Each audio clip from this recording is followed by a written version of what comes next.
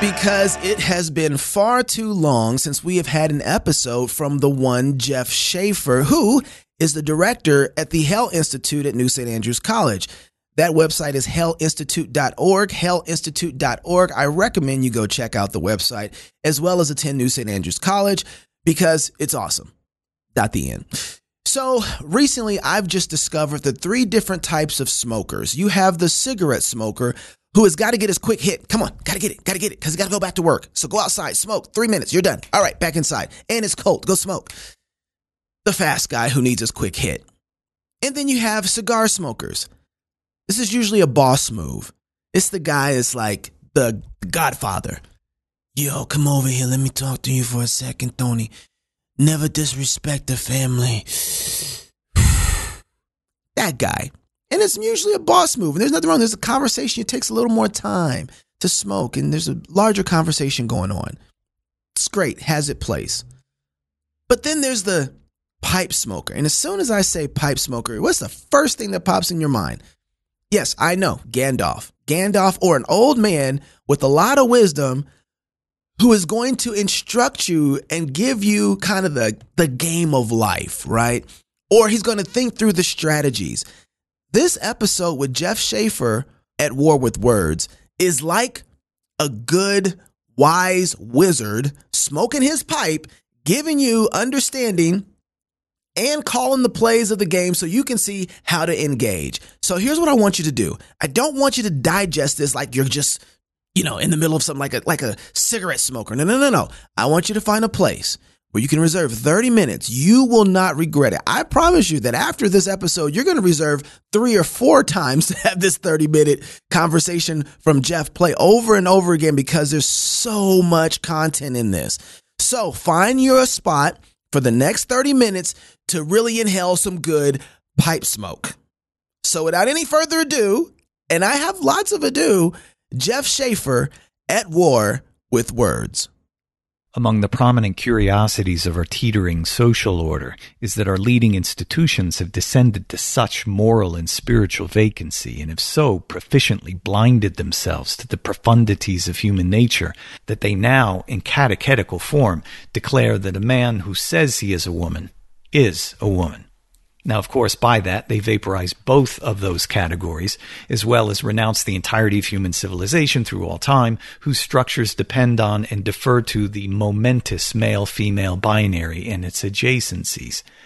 And of the innumerable episodes on display at the moment that we might consider for a discussion on this point, we'll start looking at some matters related to the case of the male NCAA swimmer Will Thomas, who is taken to calling himself Leah Thomas and who has declared himself to be a woman. Again, such is the blankness of our universities and of the regulatory mega-institution that is the NCAA, that they have together prostrated themselves before Mr. Thomas's announcement of his femaleness. Then they have put paid to their deviance by facilitating his invasion of female swimming competitions. They likewise have held the door open for him, so to speak, into the women's locker room. And because there's apparently no one in authority in the relevant sponsoring institutions having the sand either to say or do anything about these effronteries, that task has been taken up by one of the victims, female swimmer Riley Gaines, a former member of the team at the University of Kentucky, who had to share competitions, the awards stand, and the locker room with Mr. Thomas. Miss Gaines, unlike the institutional bureaucrats, has the mind and spine as well as love of neighbor to say the obvious, namely, that a man is not a woman, and specifically that Mr. Thomas is not a woman, and that he should not be competing against women and trespassing and disrobing in their changing rooms. And for this form of charitable refusal to bear false witness, Riley Gaines has been repaid with threats and violence, and among other things, was once held captive for several hours by a howling mob. But so far, so customary. All of this is just another day on the circus stage of the fancy institutions of contemporary America, where signs of advanced rot congregate and abound. And though we're all accustomed to this, there are persons on the other side of the fault line who don't like this so well, and some of them are even U.S. senators, like the admirable and articulate Senator Josh Hawley. A few weeks ago, Senator Hawley questioned Riley Gaines in a public Senate hearing about her experience being mistreated by the NCAA and others. And it was when watching this good work by the senator that he then startled me, specifically when he rather inelegantly, though deliberately, decided to nullify in principle his own stated concerns as well as the ordeal and the advocacy of Riley Gaines. He surrendered the very thing that contains and holds in place the truth. Words. He gave in on pronouns, and he did this, of all times, while speaking to Riley Gaines. Let me give you a chance to respond to something that Leah Thomas said recently, publicly. She said this publicly. No, he did. In another positive development that was unwittingly, it seems, stained by some fraught vocabulary, the Sixth Circuit Court of Appeals last week issued a most welcome and well-argued ruling that permitted the state of Tennessee to continue to enforce its recent law that forbids medical abuse of minors by means of puberty blockers and cross-sex hormones. A lower court in that case had earlier issued an injunction ordering the Tennessee Attorney General not to enforce the state law.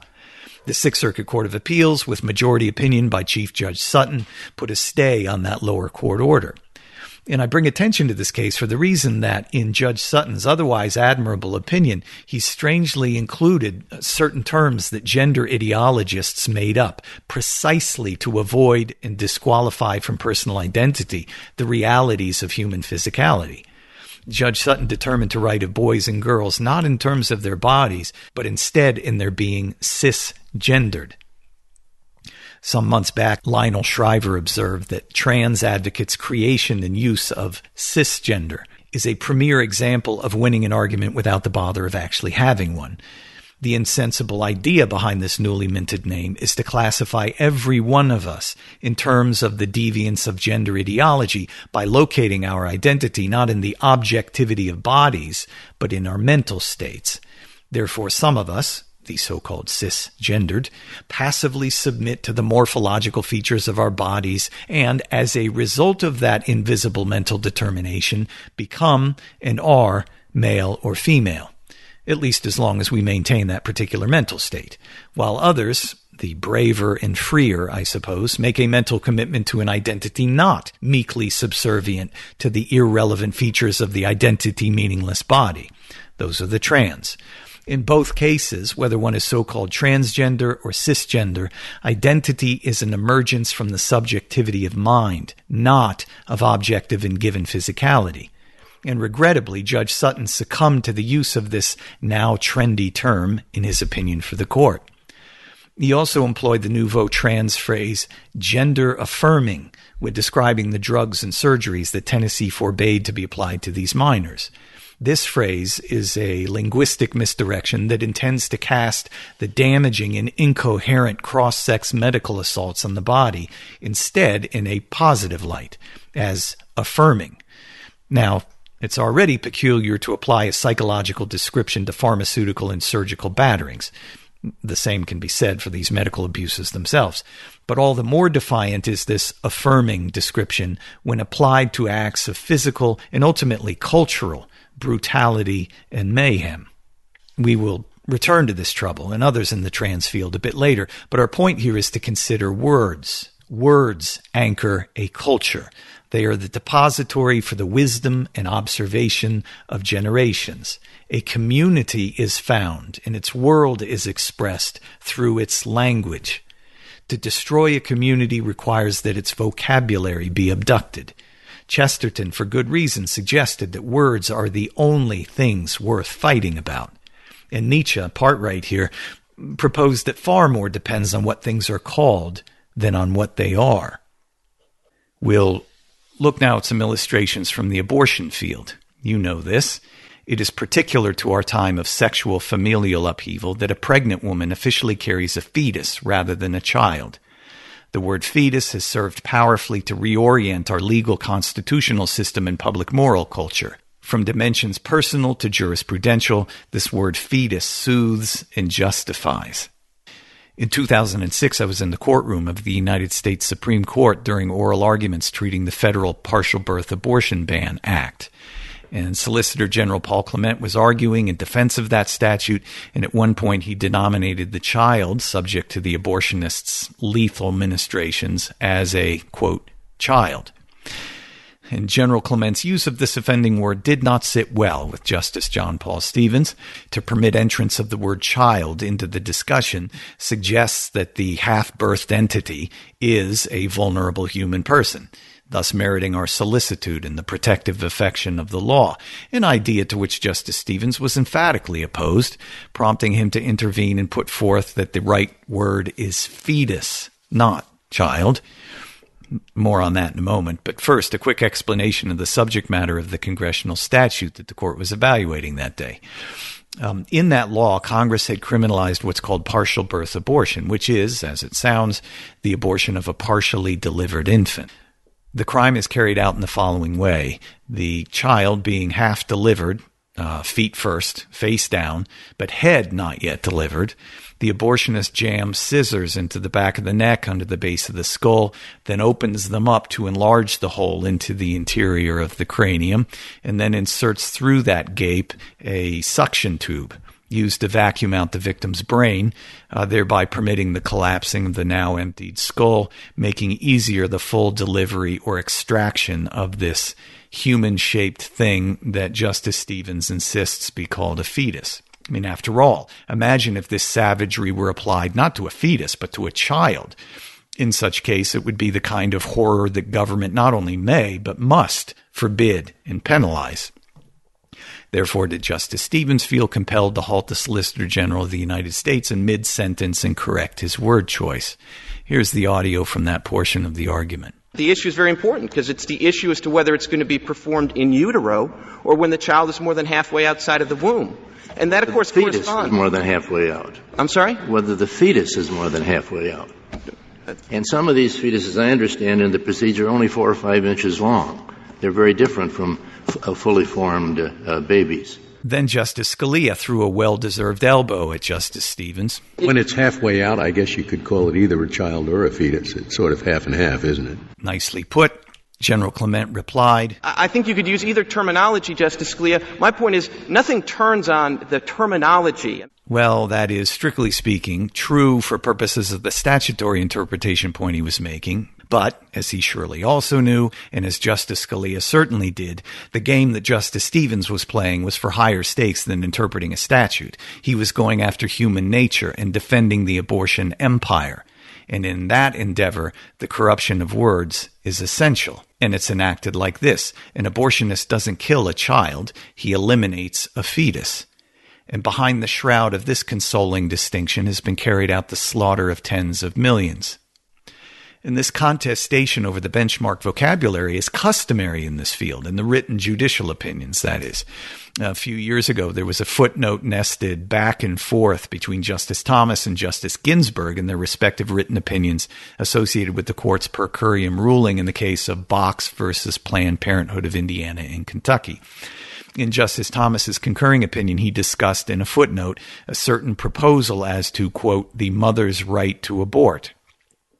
Justice Ginsburg, in a footnote in her written opinion, corrected him. She wrote, quote, a woman who exercises her constitutionally protected right to terminate a pregnancy is not a mother, end quote. So same word, different meaning. For Justice Thomas, mother describes an office and natural relation quite apart from the wish or choice of the woman. It's an embodied reality.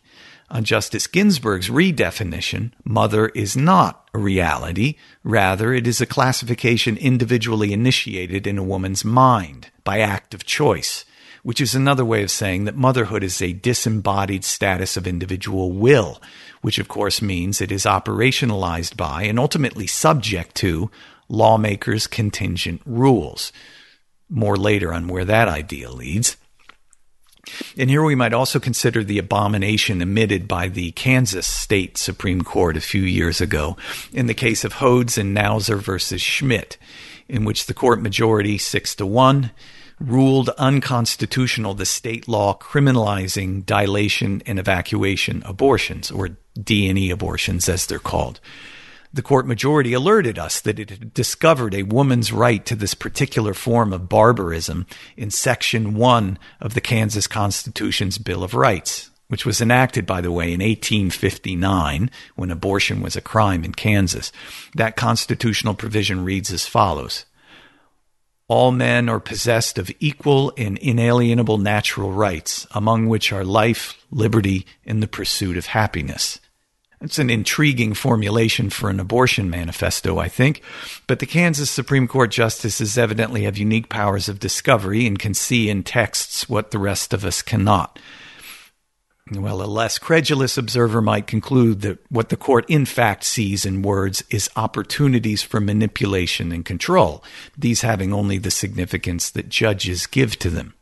But on the other hand, the Kansas court majority showed keen sensitivity to the power of words by scrupulously avoiding words it disliked. For instance, the court majority employed very briefly some cryptic euphemisms for the D&E abortion procedure they were sanctifying as an expression of the inalienable right to liberty. Indeed, the majority even avoided in most cases the word abortion, defaulting instead to a, quote, decision on, quote, continuing a pregnancy. The dissenting justice described this evasion by the court majority as, paraphrasing Orwell, naming things without calling up mental pictures of them. In contrast, the legislature that had passed the law forbidding D&E abortions and the dissenting justice arguing for the propriety of the law's prohibition each recited the graphic details of the abortionist's dismembering of the child in the D&E. Indeed, the dissenting justice castigated the majority for its imagined world, one in which, he said, the Liberty Bell rings every time a baby in utero loses her arm. So the dissenting judge and the court majority each evinced the same awareness and implicit message, that being that it is intuitively known to all of us that the integrity of the human body is in fact a vital feature of legal concern and justification. Though each side revealed that awareness in inverse ways. The dissenting justice did so by graphic description, the majority justices did so by silence and evasion, manipulating its word selections to deflect attention from the barbarity of its accomplishment. Now to a quick observation on civil marriage redefinition. A prominent goal and achievement of the Supreme Court's Obergefell ruling and opinion included the capture and redefinition of the word marriage. It was not merely to require some sort of comparable legal treatment between husband-wife unions and same-sex partners, but for the category called civil marriage to be emptied of its meaning, tethered to physiological realities and procreation, and redesigned into an abstract status of sentiment and emotion. That is, lifted from the physical world and abstracted into the non-viscous arena of mind, thereby loosed from restraint and boundaries. Maggie Gallagher once, I think, helpfully observed about this revolutionary theft of the name marriage from husband-wife unions. She said it is decidedly harder to communicate an idea for which we no longer have any word.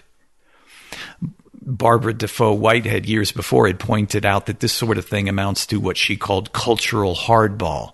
For, as she wrote, language, or more precisely normative vocabulary, is one of the key cultural resources supporting and regulating any institution. So Chesterton's point on fighting over words is well taken, and this particular fight is one on which to engage, as it implies everything central to our meaning as persons. The war against communication, this corruption of words, is again a frontline aspect of transgenderism's refusal of created reality. And because trans ideology is an epitome form of defiance of truths both immutable and utterly basic to human life and society, the trans effect on the social climate necessarily is one coercive and oppressive, and requires a population-level confiscation of words and a manipulation and control over speech in order to secure its position. So deep and wide and entrenched in human awareness and in cultural artifacts of every conceivable sort is the male-female acknowledgement. It explains the frenzy into which our elite class has sunk in gunning for the overthrow of the sex binary and the truths of physical existence. They've declared war against all the world, history, civilization, God himself, which is why they now lay claim to the dictionary. as well as why they demand a whole month each summer, devoted not only to social acclimation to the chaos of public lewdness, but also for its army of scolds enlisted from every imaginable perch to instruct us into their replacement vocabulary. A superlatively instructive episode, which I often invoke for that reason, is presented by a notorious case out of British Columbia, Canada. In that case, a father sought from the court an injunction that would forbid doctors to inject his 14-year-old daughter with synthetic male hormones. The court refused. In its response, the court's order not only ensured the continued pharmacological bludgeoning of his daughter's female frame, but also, and no surprise here, as this is an indelible aspect of the program, the court forbade her father to speak to or about his daughter by using her given female name or otherwise using words that would identify her as a female or as his daughter. The court called his daughter his son, whatever that word might now mean, and then ruled that this child be granted a new male legal name and corresponding male legal status, the wishes of her father, whatever that word might now mean, being vacant of any legal relevance as far as this court was concerned. So this child is not anymore a member of a family. She's just the wandering property and scribble tablet of the state. Her claims and prerogatives are adjudicated and dispensed by judges, whose chief regulatory function in this particular context is to enable constituents to escape and defy what once were the family's protective authorities of belonging and relatedness. Since male or female are ultimately fluid mental states for acquisition through free choice and then judicial and bureaucratic delivery, rather than being an objective feature of human nature, revealing a given identity and calling, the idea of family, along with its certainty and its authority, is simply impossible. And again, the methods of this overthrow depend prominently on the control of language. Roger Scruton has written critically of what he calls newspeak, which he says occurs whenever the primary purpose of language, which is to describe reality, is replaced by the rival purpose of asserting power over it. He writes that newspeak sentences seem like an assertion, but in fact, their underlying logic is that of the spell. They conjure the triumph of words over things, he writes, and carefully avoid any encounter with reality or any exposure to the logic of rational argument.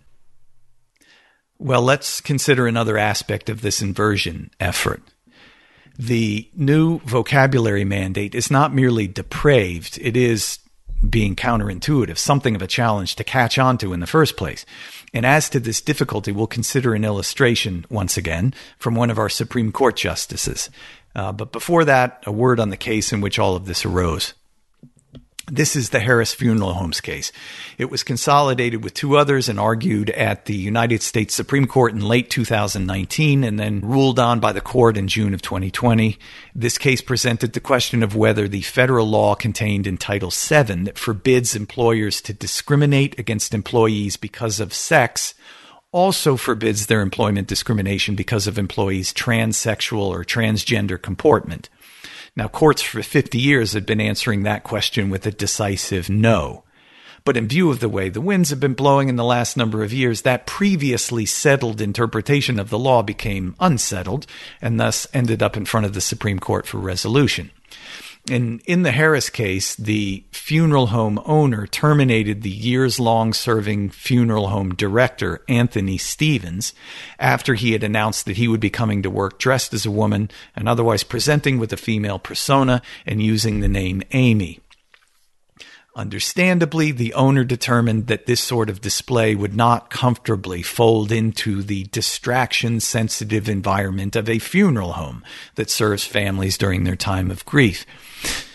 Well, after being released from employment, Anthony, now Amy Stevens, brought a Title VII lawsuit against his former employer, and the question was queued up as to whether the owners terminating him for his announcement that he would be publicly defying the reality of sex itself could be classified as an act by the owner of sex discrimination, as forbidden by federal law. As mentioned, the case climbed the appellate ladder to the Supreme Court. Now, during oral argument, Justice Kagan was addressing the attorney for the funeral home owner and dutifully stated that Ms. Stevens, as Justice Kagan called him, was subject to termination because of, quote, her sex. And here what Justice Kagan meant when saying her sex was Mr. Stevens' male sex. And that's where things get tricky. But before getting into that, let's first listen to Justice Kagan's statement to the funeral home owner's attorney about how she understands the way Title VII should apply to this case. It's as simple as looking at the language of the statute, applying it to a particular individual, which Title VII insists that you do, and coming up with the obvious answer. The idea that Justice Kagan next wants to put forth to the attorney is as follows. If Stevens had not been a man, but instead a woman, he would not have been fired for announcing his plan to come to work in a dress, presenting as if a female. Thus, Justice Kagan proposes, Stevens' firing was discrimination on the basis of sex. Now, the challenge for Justice Kagan is that her point depends on Stevens being a person of the male sex. But for Justice Kagan to say that, or allude clearly to Stevens' maleness, would be to violate a cardinal rule that is operable in the world today, and particularly so in the elevated and fashionable social strata in which Supreme Court justices are located. It is verboten to identify a person as a man once that man has identified himself as a woman. In such circumstance, the new language mandate is not just that we describe that man's present persona as female, but also that we erase his past life and recast it also as female. In this case, that would be required notwithstanding his over 5 decades of obvious maleness in his observable characteristics and his relations as husband, friend, employee, and so on. So how can Justice Kagan pull this off? How does she get the idea across that Stevens was fired only because he is a man and wouldn't have been fired if he were a woman, without Justice Kagan saying that Stevens is a man and not a woman? Well, let's see. And coming up with the obvious answer. Yes, if she... the vocabulary problem has now occurred to her. Had not been a That was a close one. She for a moment considered referring to the physical reality of Stevens' body. As you heard, the word biological started to leave Justice Kagan's lips, but she yanked it back in before the remainder of the syllables could escape, as she recalled just in time that physical reality itself is precisely the matter that must remain unnamed. So what other options remain to make her point? Had not been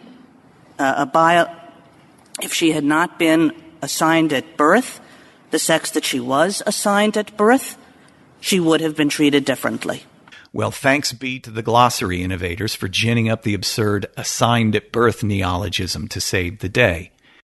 But in all events, mastering the new idiom is no easy task. Consider the episode here. This is the exceedingly intelligent, talented, and eloquent Justice Kagan, U.S. Supreme Court Justice, former Dean of the Harvard Law School, former Solicitor General of the United States during the Obama administration. If she be so reduced, what hope is there for the rest of us of more modest intellectual endowment?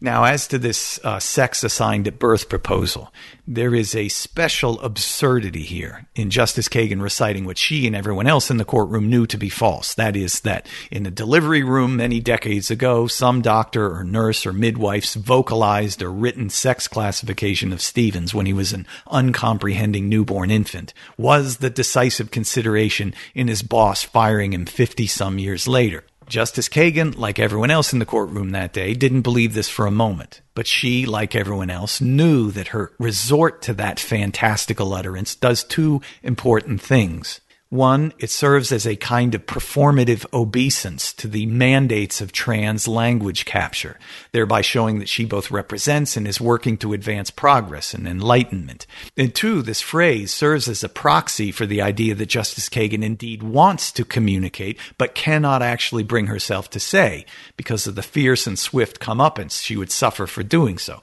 That is, that Stevens was fired because he is a man, who announced he'd be dressing and presenting as a woman. And Justice Kagan Kagan's real-time struggle that we heard highlights for us a couple additional matters of significance. One is that the nature of the trans program is such that its public survival requires this obnoxious disqualification of our perceptions and deference to the obvious, with a corresponding overhaul of our common language, severing its connection to our awareness of irrepressible truths of human nature. Secondly, and mournfully, is the display of a startling compliance, even in high places, and even when it reduces its otherwise brilliant and articulate participant to awkward lurching and manifest equivocation. Well, in June of 2020, as I said, the Supreme Court issued its decision in this case and the two others that had been consolidated with it under the caption of Bostock versus Clayton County. The majority opinion was written by Justice Gorsuch, and its basic justification was the one raised by Justice Kagan, as I've described. Now it's for another day for me to give attention to the multiple outrages delivered in that ruling, but for the moment I'll simply mention that Justice Gorsuch, another jurist of immense talent and impressive intellect, nevertheless descended to gratuitously rewrite the history of Mr. Stevens' life as if he was, and always had been, a woman. Thus, Justice Gorsuch described him as her, she, and Ms., noting that she, through the years working at the funeral home, had, quote, presented as male. Now, the effect of this description being to imply this inversion, that any maleness associated with Stevens through time was the act. It is femaleness that was the reality. So again, our point is just that the mangling of language is a necessity. Words must be victimized if the cultural reordering is ultimately to be successful. And once the old words and definitions are gone, the upheavalist deed is done in principle. Thereafter, it's just a matter of wearing down the social traditions that no longer have the words by which we can defend and sustain them. The essence of the transgender ideology revolt is a human fade into meaninglessness. Its medical and linguistic crimes are enactments of the ideal non-physical nothingness into which it consigns us all by definition. Just as giving up on the word child or marriage, so also to capitulate on pronouns is not an act of charity or politeness. It is instead the total surrender of the world by means of a word.